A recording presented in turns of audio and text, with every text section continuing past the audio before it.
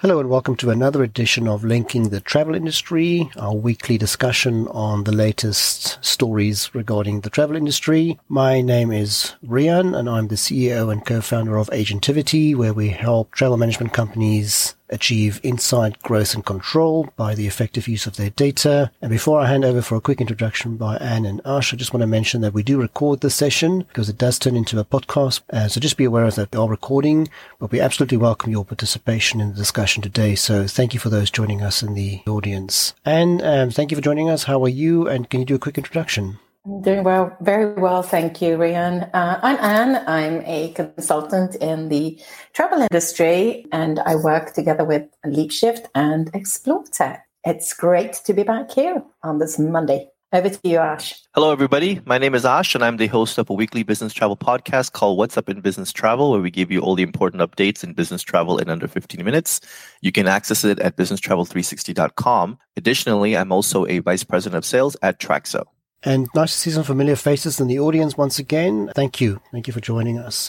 The format of this discussion normally starts off with a list of items that I've created on a Friday for that week, and then we add a few extras that's come up since then or over the weekend. So I think we'll just kick off right away with one of the stories that surprised me with the most amount of interaction and discussion. That was my post about EVA Airways, who started offering people in their premium economy and economy classes to buy the business class meal. But it gained a lot of interest and discussion and comments, all positive actually, people saying this is a great idea. And I know you comment on that story. I suspect you kind of like what they're doing there.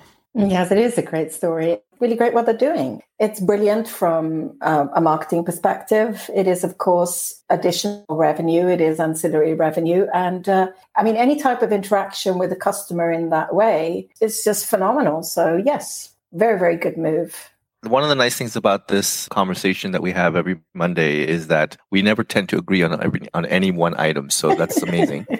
So unlike everybody else who thought it was such a great idea, I don't know how great of an idea it is. First of all that stuff is not going to fit on an economy seat table. So let's start there. How are you going to place all these items? When it comes in first class, the first class, seat back table is literally about maybe 60% bigger or 50% bigger than the economy seat table. So you would have to bring this out one by one. Other thing is that you're limiting it to only 12 in economy. So can you imagine like the first two rows get the food? Like how do you decide who gets the food first? The other people are sitting there and you're sitting next to somebody and they're having this nice, wonderful meal and you obviously want it, but you can't have it because there's only 12 in economy that can get it. Sooner or later, someone's going to get mad at somebody.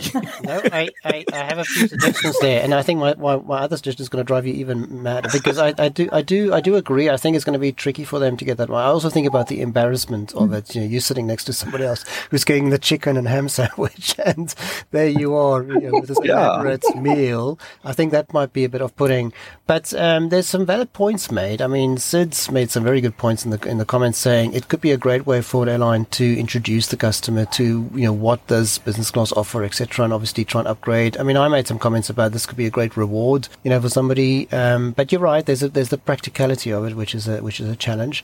How about, Ash, if they have empty seats in business class, that they treat them as a sort of restaurant in the sky, and you can come up there for the meal and then go back to your seat? Yeah, once you come for the meal, then you get sleepy and then you fall asleep. And you get somebody out the restaurant, right?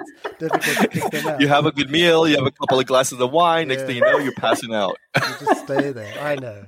Okay. Whenever anybody comes up with a new idea, it's never the initial idea that's amazing. It's always the one that follows it at a later point. But airlines, they've been always pushed in a negative direction because of their food quality, right? It's always been all the airline food. It's become the butt of the jokes, right? And then they pulled all the food away and no one made those jokes anymore because you can't talk about something you don't get. But I think an airline has the ability to take these wonderful meals and maybe sell them in grocery stores where I can go and buy a EVA Airways meal. That's already done. Yeah. I think Singapore Airlines were doing that, right? There was somebody else doing it as well, yes, where you could do that. So you buy the aircraft meal afterwards. Yeah, that has restaurants as well, I believe, as part of their concept. I still think it's a great idea. I think it's, and I don't think it's embarrassing for the person sitting, next to you because, you just say, well, I ordered this. You paid for it, yes. Yeah, you paid for it. I paid for it. I pre-ordered it. And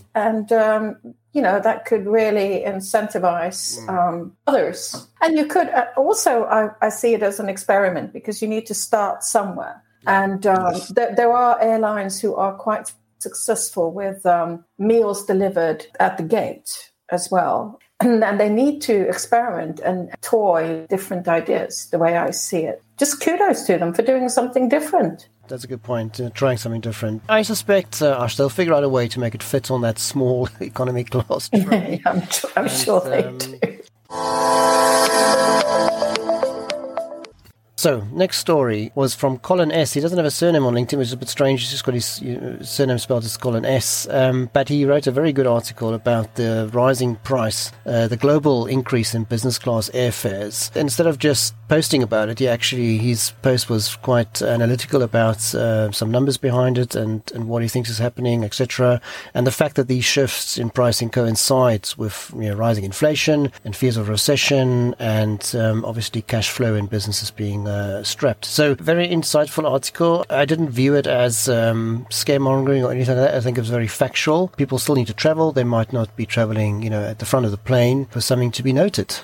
So Anne, what did you make of that story? Yes, it was very well written, and it's excellent when you see something with all the facts, and brilliant piece, really. Well, I think there's no surprise, really. We're seeing a lot of airlines actually implementing and introducing premium economy because they realize that's where the demand is going to grow, more so than we even see airlines getting rid of the first-class concepts. I think he's spot on in his analysis there. He did say that obviously it should be slightly worrying for airlines because this is a good revenue earner for them. But as you point out, and I think a lot of the airlines are anticipating this as well and preparing for that. Ash, what are your thoughts on this one? Colin's last name is Shunk. So now we know what S stands for. Colin, we were on to you. But as far as the airfare is concerned, I think this is pretty much in the direction that everybody expects it to be in. The airline industry, unlike other industries, they don't increase their fares very much. If you look average airfare today compared to 20 years ago, it's almost the same in some cases. And so it kind of is amazing that even though things have evolved and cost of everything has always gone up, but in airfare world, it's always been almost the same. So it's amazing. So these increases, of course, are the result of the pandemic and other things like that, and the recession and all that stuff, like you just mentioned, Rian. And so I think this is pretty much expected. It's really interesting when you do, like Ash was mentioning, you do go back and look at 20 years ago or 30 years ago, and it's just astonishing, isn't it? So very expected, yes. And then a bit of airline GDS news. So the Air France KLM decision to add the GDS surcharge has once again been postponed. So this is the second time they've postponed this. And this time they're shifting that out to Q1 2023. I know what Ash is going to say about this. So Anne, I'll ask you, what's the insight here? I did express this and comment on that post. There's a couple of things I don't understand. They quote in the article that they have problems with complex refund cases. And this I don't understand because, why not?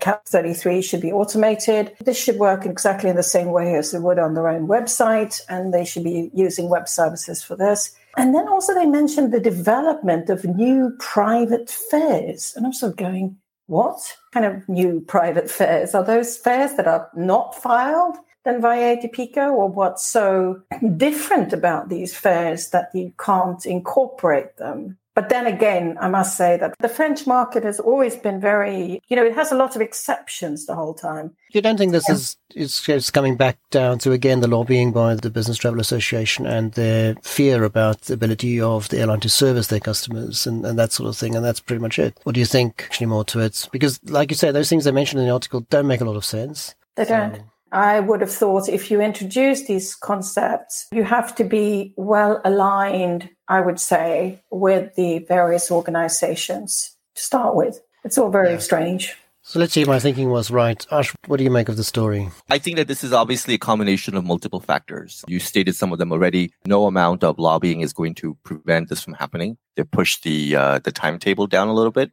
This is an eventuality that we all have to deal with because, as you know, the financial model is broken. Yes. That's correct. it says a lot about the readiness of Air France KLM and the NDC offering. And also, Rian, it says a lot about, here we are, it's been 10 years now. We still don't know whether this is going to be another sort of European, you get access to cheaper fares, which both you and I think is pretty meaningless. NDC should be all about progress and offering better content and better services and a better customer experience and, personalized service rather than just a cheaper fare. That's my personal opinion, and I know you share that. So yes. Hey, I have a question for both of you. In this article, they say 75% of Air France and KLM's online leisure bookings are processed via NDC-enabled technology. What does that mean to you? Not much.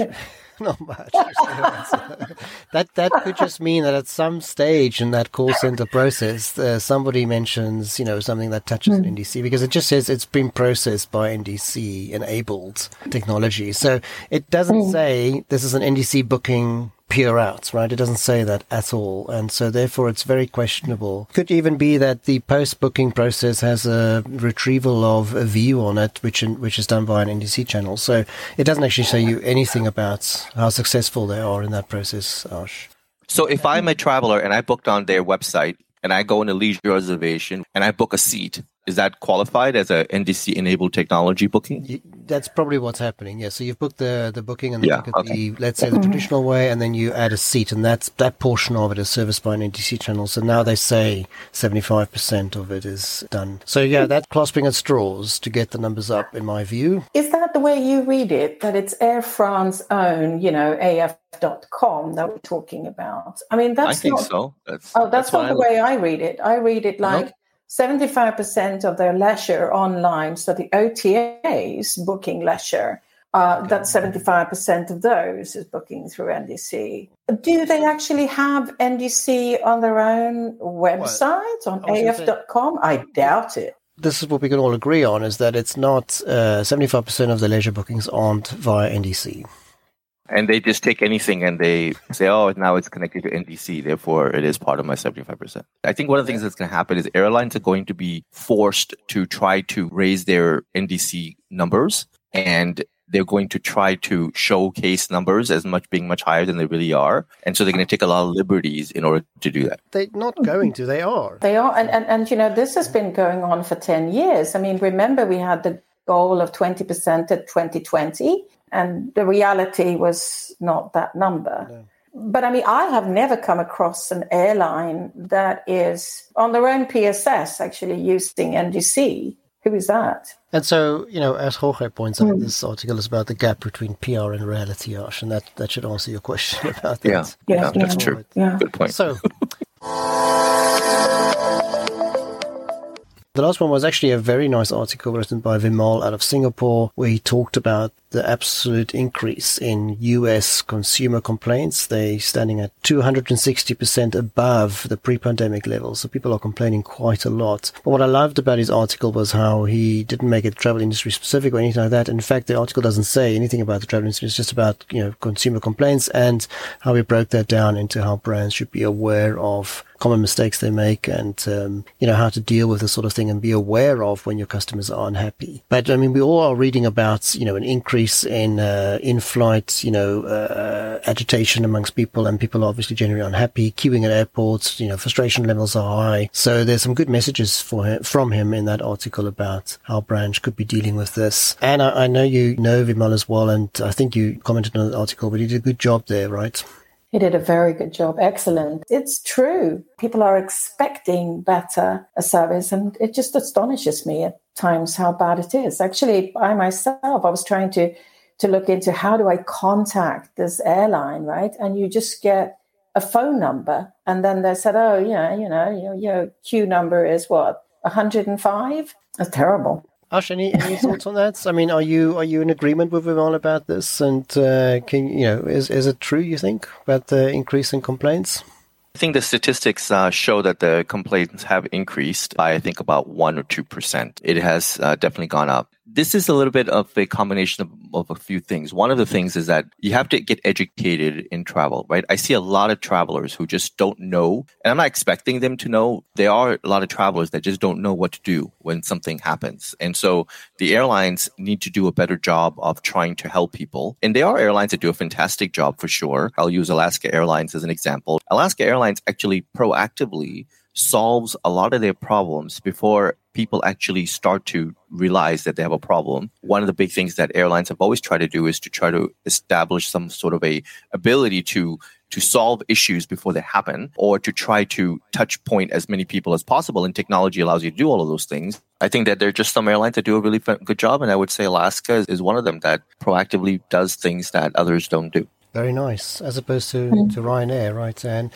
it's like Ash is saying. I mean, some airlines do it extremely well, and I just love the idea of being proactive and saying, like in Alaska's case of up to 500 miles. I mean, that is the beauty of all of that. To do something like that proactively is brilliant. Why don't we see that more? I looked at an airline website the other day and had to book, and I promise you, it hasn't been changed since 2007.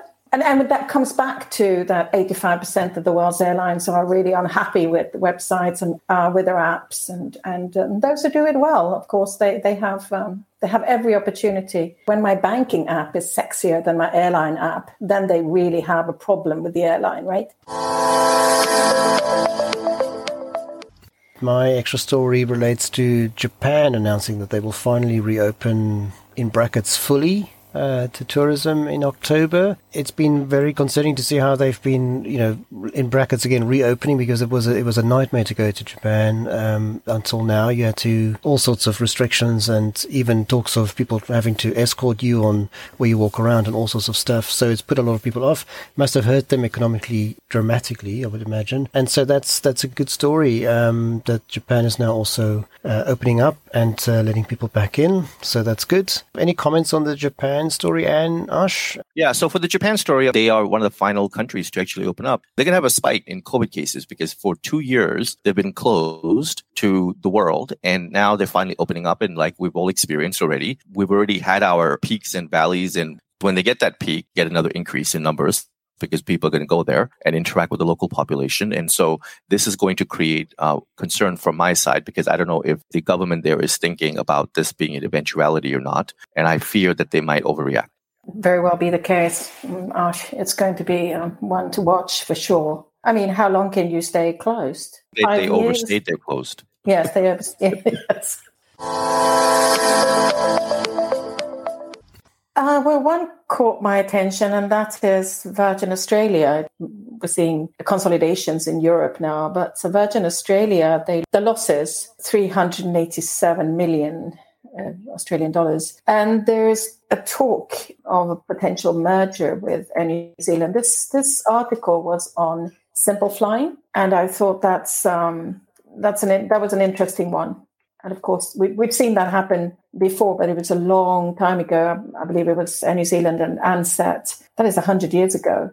Well, something's got to be done about Virgin Australia. I think that, obviously, as the Australian airlines have suffered greatly during the pandemic. As we know, okay, they have a domestic market, but the domestic market was also closed. They literally shut down the entire country, right? It's not looking all that good for them. And I don't believe it was looking all that great before the pandemic either. And New Zealand is an airline I admire a lot. That would give them a network and a route network. Well, Air New Zealand, by the way, just launched their new nonstop flight between Auckland and New York. Yes. 17 hours. Yeah, they put a bit of egg on Qantas's face, right? Because Qantas has been, talking about that sort of long haul thing, and then Air New Zealand just goes ahead and does it. So I don't know if I could sit in a plane for 17 hours. That's a long time. Yeah, but maybe give me the business class meal, Anne, in economy. the many meals. Yes.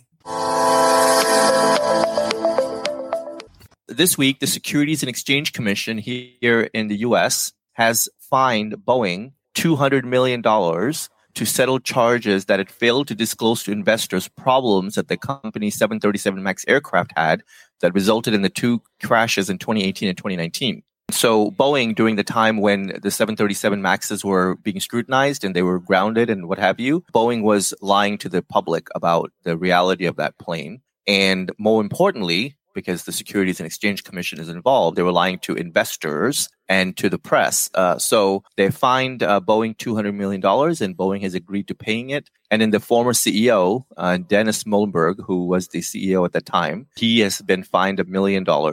And what the charge is that they withheld information about the airplane's flight control functions from investors on numerous occasions. And of course, as we know, that both those plane crashes resulted in everybody on board dying. And this was all because of safety problems with the aircraft. So big news on the Boeing front. Is it just me, or does that amount to like a slap on the wrist? I mean, that's not massive money for them, is it? No, well, it's massive because this is from a financial perspective, right? It's not from the civil perspective or any other thing like negligence and stuff. So this is just simply SEC saying, hey, you pushed out material to the investors, you lied to them, and you claim that the crashes had nothing to do with Boeing, but in reality, you knew that they did, and therefore we're going to fine you. So okay, no, fair enough. And I have some really interesting space news today. Space news. Are you ready for space news? I missed the audio on that. I should have prepared the audio for the space news, but there we go.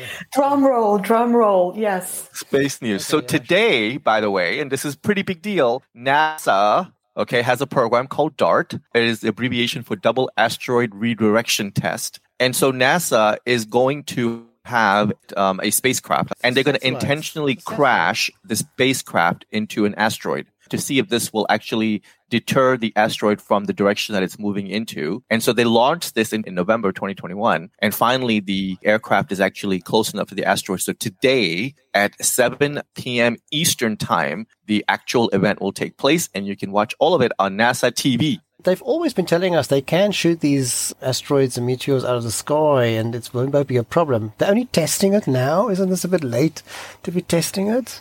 Well, I don't know. It's all in theory until you actually try it, and then you realize that your spacecraft is a dud. So what is your prediction, Ash? What's going to happen? What's your prediction? I think it's going to work, is what I think, because, how cool would that be? So this is the first time this is happening on live TV, and the entire world can watch it.